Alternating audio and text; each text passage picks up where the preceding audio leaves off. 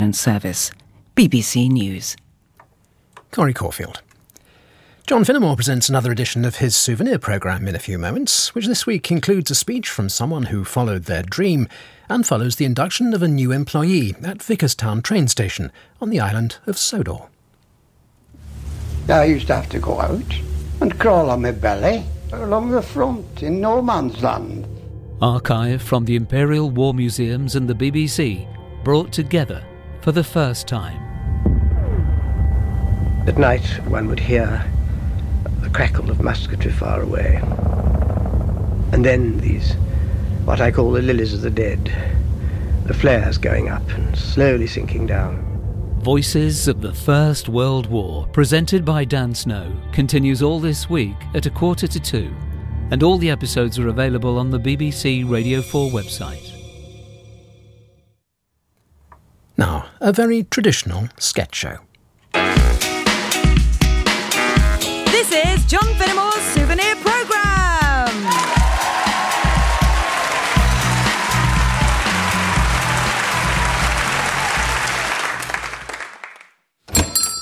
Good morning, sir. Seriously, John? What? Ding, ding. Good morning, sir. There's nothing wrong with starting a sketch, ding, ding, good morning, sir. No, not in 1955. No, that's not true. There have been a lot of funny man walks into shop sketches since then. Oh, I'm not denying that. Lots and lots. Lots and lots and lots. Look, it's a natural format for a sketch, all right? It's a place where two strangers meet. Yeah, but John, you have to admit you've done a lot of them. Yeah, hello. Hello, Carrie. Hi. How did you get into the shop? Oh, for... No, come on. If John really thinks he's got a man walks into a shop sketch so fresh and novel that it deserves doing, let's hear it. Yeah. Well, I can't do it now, can I? Oh, really? Oh, shame. Shall I leave the shop, then? Yes. Yes, all right, please do. bye. I see you've had the bell taken off the door.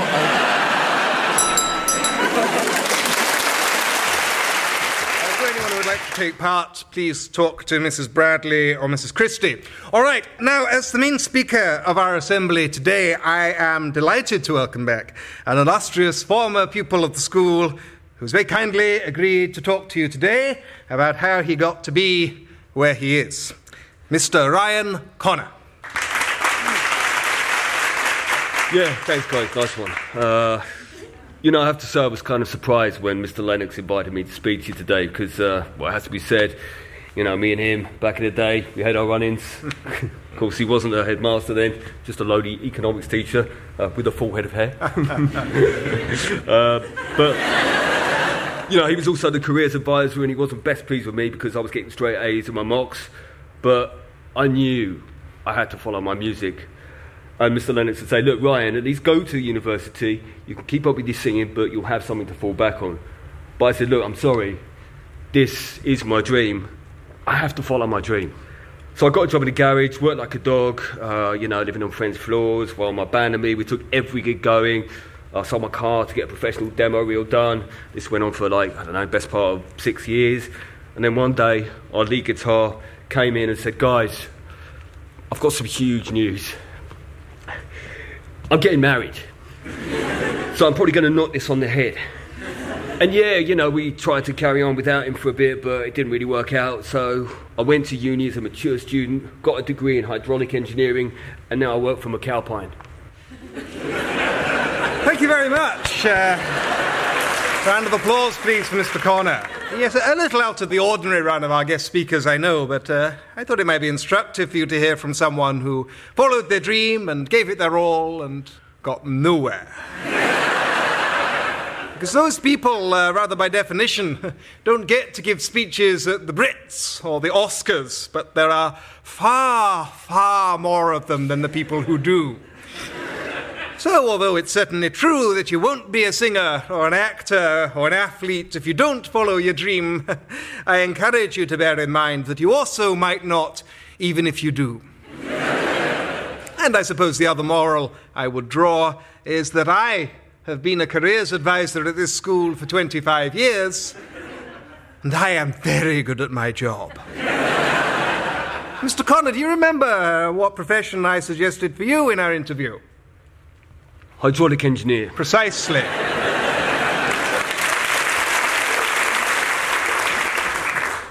O great forces from the realm beyond that passeth all understanding, my 9 colleagues and I humbly beg leave to appeal to you. It appears that we have unwittingly become caught up in the midst of a mighty conflict between you, which seems, so far as we can tell, to concern the question of whether my colleagues and I should stand upright, thus, in triangular formation in the light, or alternatively, lie down chaotically in the darkness. We ourselves are perfectly content to do either, but oh no! You see, this is what keeps happening. Oh, and now the mighty metal arm approacheth there. It is clear, O mighty metal arm, that it is your implacable wish that the 10 of us stand in a mystic triangle in the light. And let us be clear, this we are absolutely willing to do.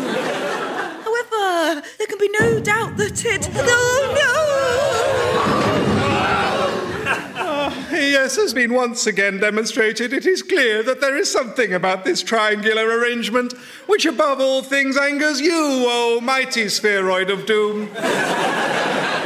Clearly, O implacable globes, it is your fixed desire that we repose quietly on our sides in the darkness, and this too we are more than happy to do.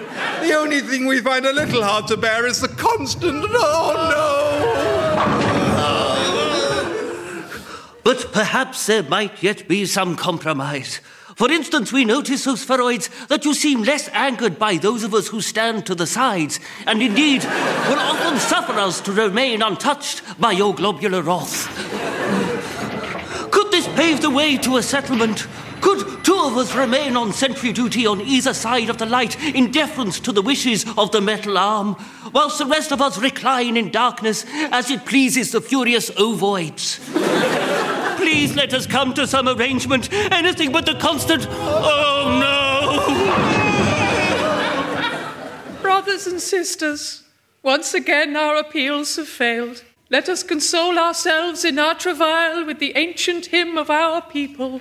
We get knocked down, we get picked up again. We wish they'd just make up their minds. We get knocked down, we get picked up again. We wish they'd just make up their minds.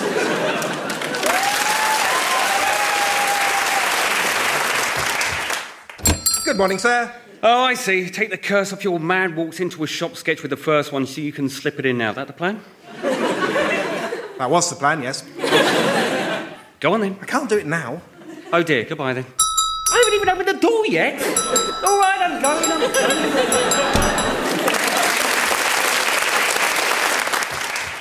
Hello and welcome to the interview sketch. My name's Patsy Straightwoman. It would be the way I tell them if I ever got to tell any of them. I'm joined today by Edward Whiteside MP, the newly appointed Home Office Minister. Mr. Whiteside, it's often said you are one of the most brilliant and able politicians in the House, but held back by your somewhat aloof image. Would you agree? Well, no, Patsy, hardly. I certainly wouldn't describe myself in those very flattering terms, but equally, I hope my constituents would say I'm fairly down to earth. But there is, you must admit, a perception of you in the public eye as rather patrician, haughty, someone, in short, who thinks he's better than everyone else. Oh, dear, no. I certainly hope that's not what the public think, because I assure you it couldn't be further from the truth. So you don't think you're better than them? Certainly not. No, I am constantly humbled by the hard-working families I meet in my constituency and elsewhere, the backbone of this country. Do you think they're better than you? Of course, yes.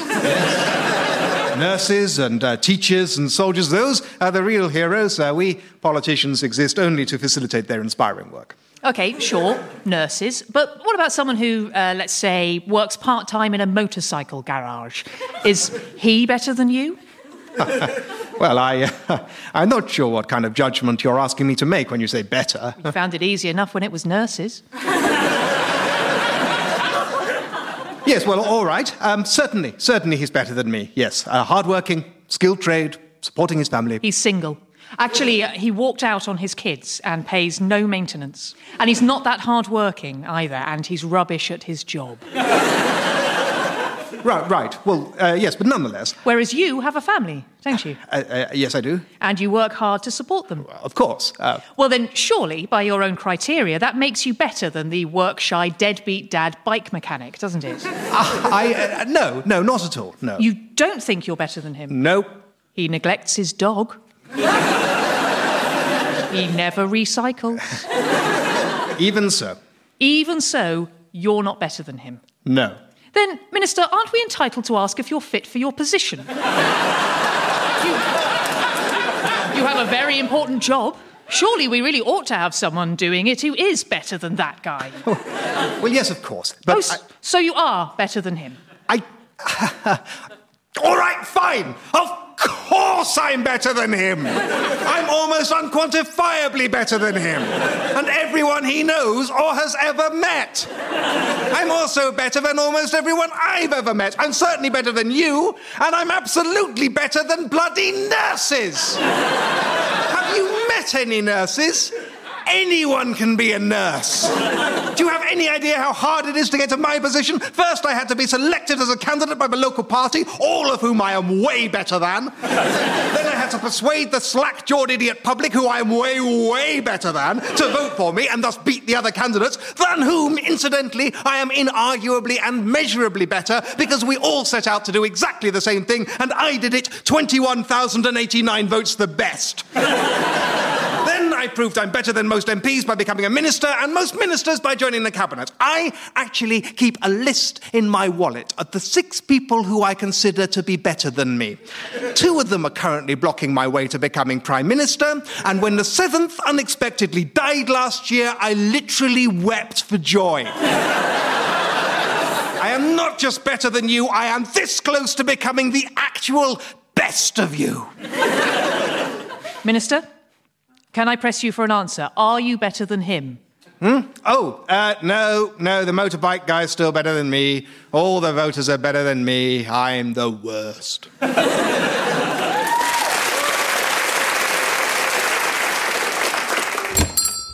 Good morning, madam. Yeah, because woman walks into a shop. That's as fresh as a daisy, isn't it? For goodness sake.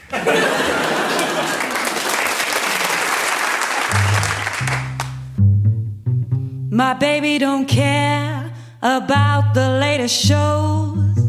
My baby don't care about fancy clothes.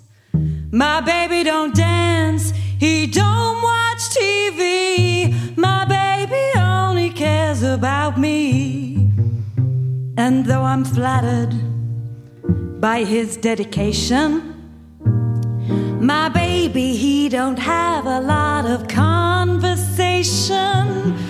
My baby don't care about no football game, but I kinda do, so that's a bit of a shame.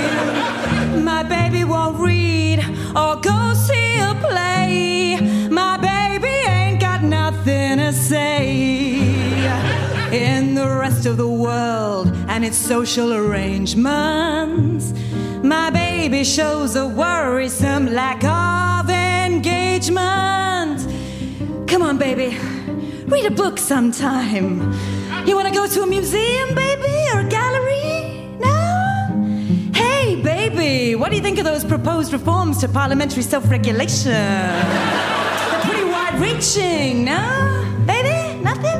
Oh, baby. You don't care about cars or polar exploring or going to bars or playing guitars. My baby's so boring. My baby don't care about the news or sports.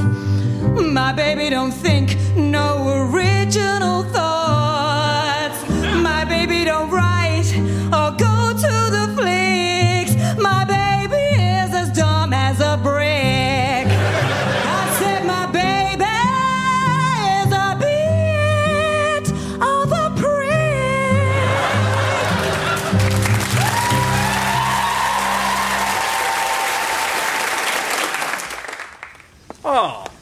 Oh, Are you the new engine driver? Yes, hello. Hello, welcome to the island of Sodor. I'm the Fat Controller. I wouldn't say that. No, it's all right. I've taken ownership of the world. Now, let me introduce you to our engine. Come over here, Thomas. No, it's dead. I know, I wasn't talking to you. Hello, sir. I say, did I startle you?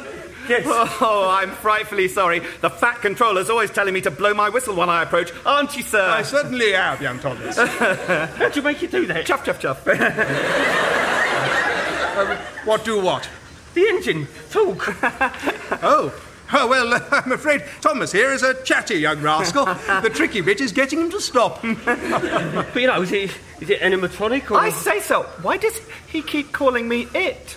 I don't know, Thomas. It does seem a little rude. Jed, you do have experience as a train driver, don't you? Yes. 8 years with First Capital Connect, driving Class 3 Electrostars. Oh, but they're not the chatty type? No. They don't have faces with eyes that move and... Oh, my God, he's got a tongue. Put that away, Thomas. Chuff, chuff. I'm sure you'll get used to him soon enough. Now, in you get. What? Get in. Into what? Why, into the cab, of course. What, into him? Oh, don't worry. I don't mind. Yeah, but I don't want to sit inside someone I've had a conversation with. Fiddlesticks, climb aboard. Oh, God. He's so warm. Yes. It was hot work getting up that hill. It's sort of soft and... Oh, it's slippery. What did you expect? I don't... Right, OK, so I'm sitting inside it. Him? How do I make him go? Why? The same as any other engine, of course. Simply reach forward and manipulate the lobes of his brain to manipulate his actions. I don't want to do that. Well, I'm rather afraid you have to. Yes, come along. Annie and Clarabelle are waiting. Stick your hands in my brain and let's get started. Sorry, you mean, well, like this? All right! Blood slaughter! Thomas, let's kill! I've done it before and I'll do it again! I've done it before! I'll do it again! No, not like that. Oh, I rather like it. John. Hi, Carrie. I just noticed I don't seem to have been in many sketches this week. Oh, really? Yeah, no, not many. Oh, dear. So I just thought I'd check. There's no particular reason or anything, is there? No. Oh, good. Oh, you're very welcome to be in a sketch. Whenever you want. Okay, good. No.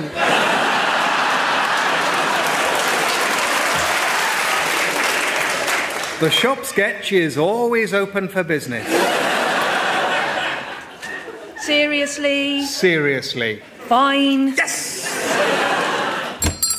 Good morning, madam. Oh, hello. Do you do budgies? Yes, I don't believe we have any in at the moment, though, but I have just finished work on this Finch. No, it's my budgie. He's died very sadly. Oh, I'm sorry to hear that. Yes, and so can you stuff him for me? Oh, yes, we can, especially if he passed quite recently. Oh, yes, only yesterday. I've got him with me. Oh, good. Now, let me see. He's in here. Right. I mean, obviously, that isn't a budgie. I know that. This is a cat. Yes. Yes, I told you. The budgie's inside. Madam, I'm afraid if the cat has eaten the budgie, there's not much I can do. Yes, but he hasn't eaten him. That's why he died. He choked on him. Look, see, if I open up Sammy's mouth, there, you can see Albert's little feet. So you want me to retrieve the budgie from the cat's throat and then stuff the budgie? Yes, please. And then what do you want me to do with the cat? Oh, I want him stuffed as well. Didn't I say? I want them both done. I see. Together. Together? Oh, yes, in a, what's the word? Tableau. Right. Any particular pose? Well, I was going to ask for them playing together because they were such friends, really. And then I thought, that's not really fair on Albert, is it? Because really, Sammy was a very naughty pussycat at the end. So I made these. What are these? Well, these are little judicial robes. And this is a tiny little wig. I'd like you to do the budgie sitting in judgment on the cat for his crimes and sentencing him to death. Because in a way, you know, that's just what he did. And the cat, have you made anything for him to wear? Well, I thought about that. I did think about one of those old-time convict suits with the arrows. But then I thought, but if he's only just now being convicted, why would he be wearing one? I don't want it to seem like this is just a show trial. That's also the reason I brought these along. Mice. Mostly mice, yes, some moles for the jury. Naughty Sammy was always killing them and then bringing them in to give me, and I never did know what to do with them for the best, so I just popped them in the deep freeze. Isn't it lucky that I did? Just shows you never can tell what's going to turn out to be useful. No. Where are you going to display all this? Well, the front room, I should think, on the walnut dresser.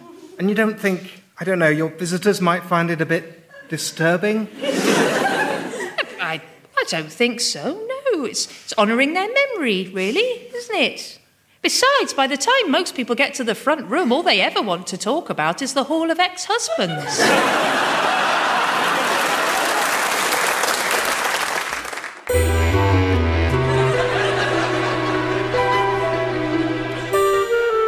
Well, since you asked me for a love story, I mean to say, you made me go all red. Oh dear, I am an old silly. This tale took place when I was a young man of 1 and 20, as opposed to now, when I am an old man of 1 and 68. I had secured an interview for the post of bank manager at one of the capital's most illustrious firms. Why, you insolent young puppy! Exclaimed the grizzled old chairman at the bank when he saw me. You dare to apply for a job as a bank manager?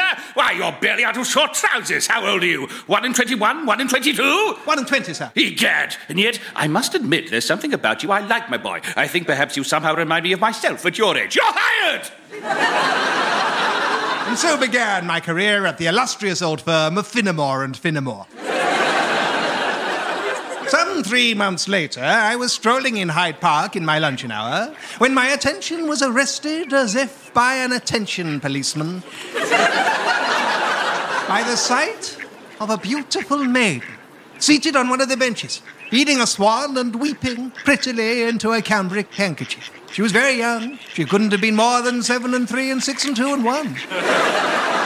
And she was dressed in what was either a simple taffeta gown or else a simple gown made of whatever it is the thing I think taffeta is.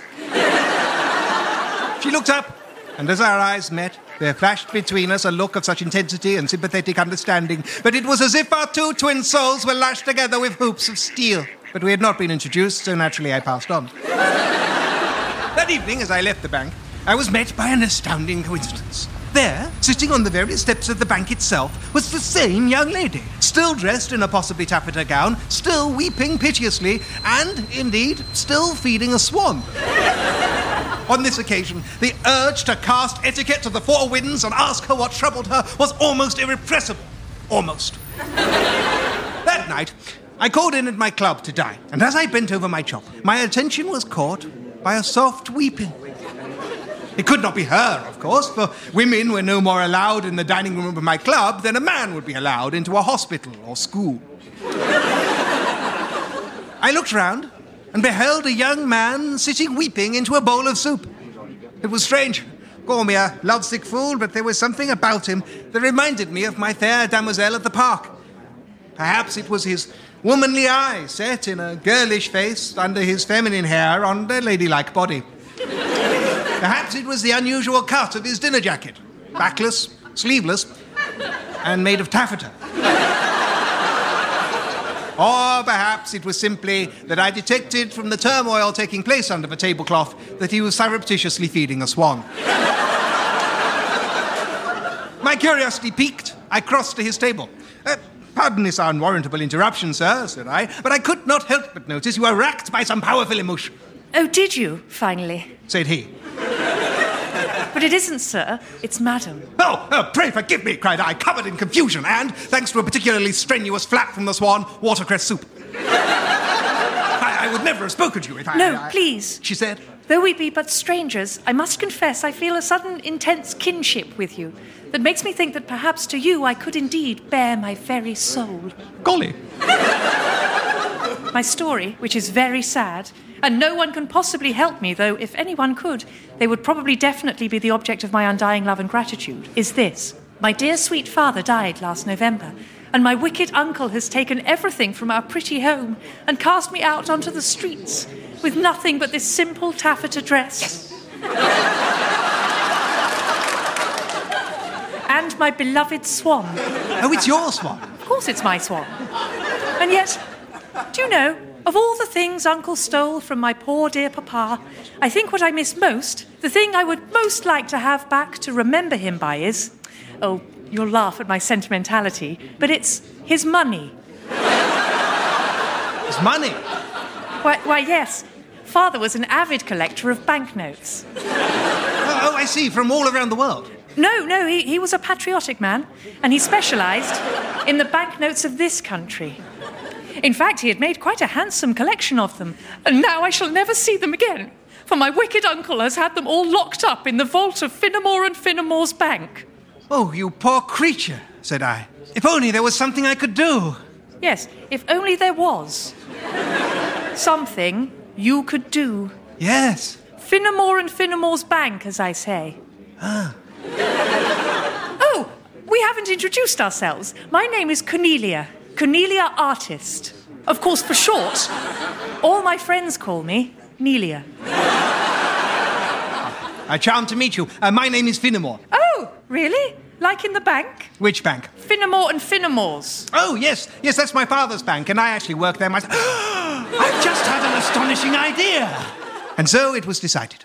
Cornelia found it hard to understand my idea at first, but I explained it to her clearly and patiently, and eventually she grasped that as the notes were hers by right, I was almost positive there was nothing illegal in me retrieving them for her. It had occurred to me to wonder how I should recognise which of the many notes in our vaults had been part of her father's collection, but Nelia wisely suggested that I simply bring all the ones I could find, and she'd post back the ones that weren't his. I did not sleep that night, for I had much to prepare. At Finnemore and Finnemore's, all banknotes were locked inside a lead-lined safe, which was itself locked inside a larger safe, which was itself, thanks to some astonishing work by our scientific research team, locked inside a smaller safe. The next morning, I arrived at the bank half an hour before my time and unlocked the 3 safes with my keys, because I was the manager, as I told you. Later that day, I packed the knapsack of Nelia's waiting swan and sent him off with tremulous heart to fly home to his mistress. Tremulous heart because into that knapsack I had packed not banknotes. I had double-checked with father, and it turned out, in fact, that would have been illegal. But a 1,000-page love letter written on notepaper I had spent all night cutting to the size of banknotes, shyly imploring my Nelia to put aside her memories of her father and seek a new life with me. It remains the most romantic thing I have ever done, and I expect any day now to hear back from her. Good night. John Finnemore's Souvenir programme was written and performed by John Finnemore with Margaret Payborn-Smith, Simon Kane, Laurie Lewin and Carrie Quinlan. Original music was by Susanna Pierce and Sally Stairs. The producer was Ed Morrish. And yes, we've got a cello now. And there's more from John Finnemore and his Souvenir programme later when he opens up the Comedy Club over on Radio 4 Extra at 10 o'clock tonight. Here on Radio 4, the news is next, and then The Archers. Fairy tales are for children, but they're really of most use, I think, when you're older. Master Tapes returns to BBC Radio 4 with the singer-songwriter Rufus Wainwright. Especially with the diction and stuff, it is like you're in a kind of fairy tale that can end very badly. No matter how strong. The series continues with the Boomtown Rats, the Manic Street Preachers, Angelique Kidjo, Noel Gallagher and Sinead O'Connor, all in conversation and in concert. Master Tapes on BBC Radio 4, Monday nights at 11, and then on the website for the next 30 days.